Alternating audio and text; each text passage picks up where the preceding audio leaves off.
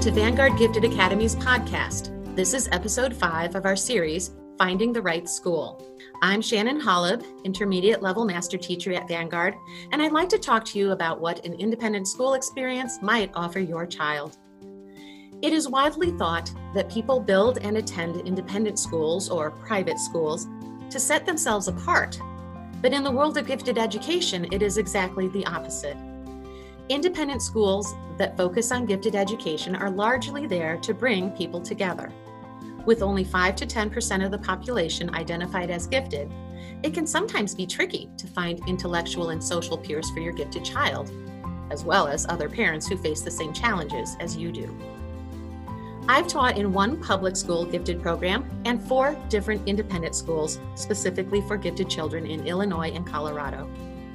Of course, each school has its own personality, but in general, here's what you can expect in an independent school setting. When an independent school has been formed to serve gifted children, you can count on its investment in serving your particular type of child. Because the entire school is designed for gifted children, your child will receive quote-unquote gifted services all day, every day.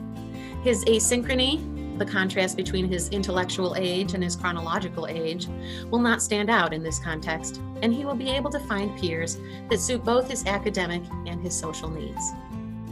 These schools serve children from either preschool or kindergarten up through 5th grade, middle school, or even high school.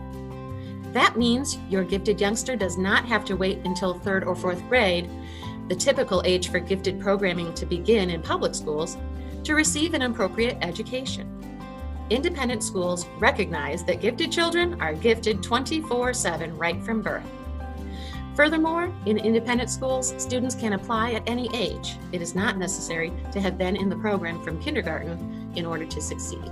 Anyone fully immersed in gifted education realizes that no 2 gifted students are alike, and independent schools tend to offer a low teacher-to-student ratio in order to address these diverse needs. It has been typical in the schools that I've taught at to set the maximum of students per class at 15. In terms of entrance criteria, it is typical for independent schools to publish a minimum IQ score of around 125 as the starting point for their programs. In addition, prospective students generally spend at least 1 day visiting in the class they would be joining. In this way, teachers can assess not only academic skills, but determine how the student's learning profile and social aspects fit the current makeup of the class. These classes often serve a range from 125 IQ to upwards of 160. That range represents some very different learners. Again, this is a reason for the low teacher-to-student ratio.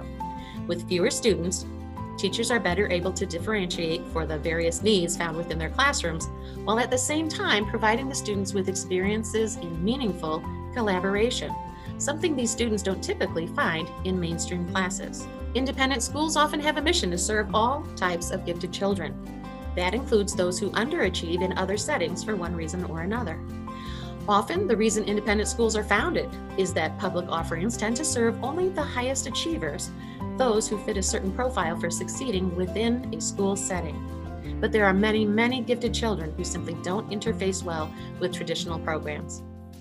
In independent schools, they are likely to find teachers who can dig deeper to make connections with them and to understand their perspectives on learning. Next, let's talk about curriculum. In the independent schools where I have taught, it has been standard to offer math curriculum at 1 grade level higher than the student's age.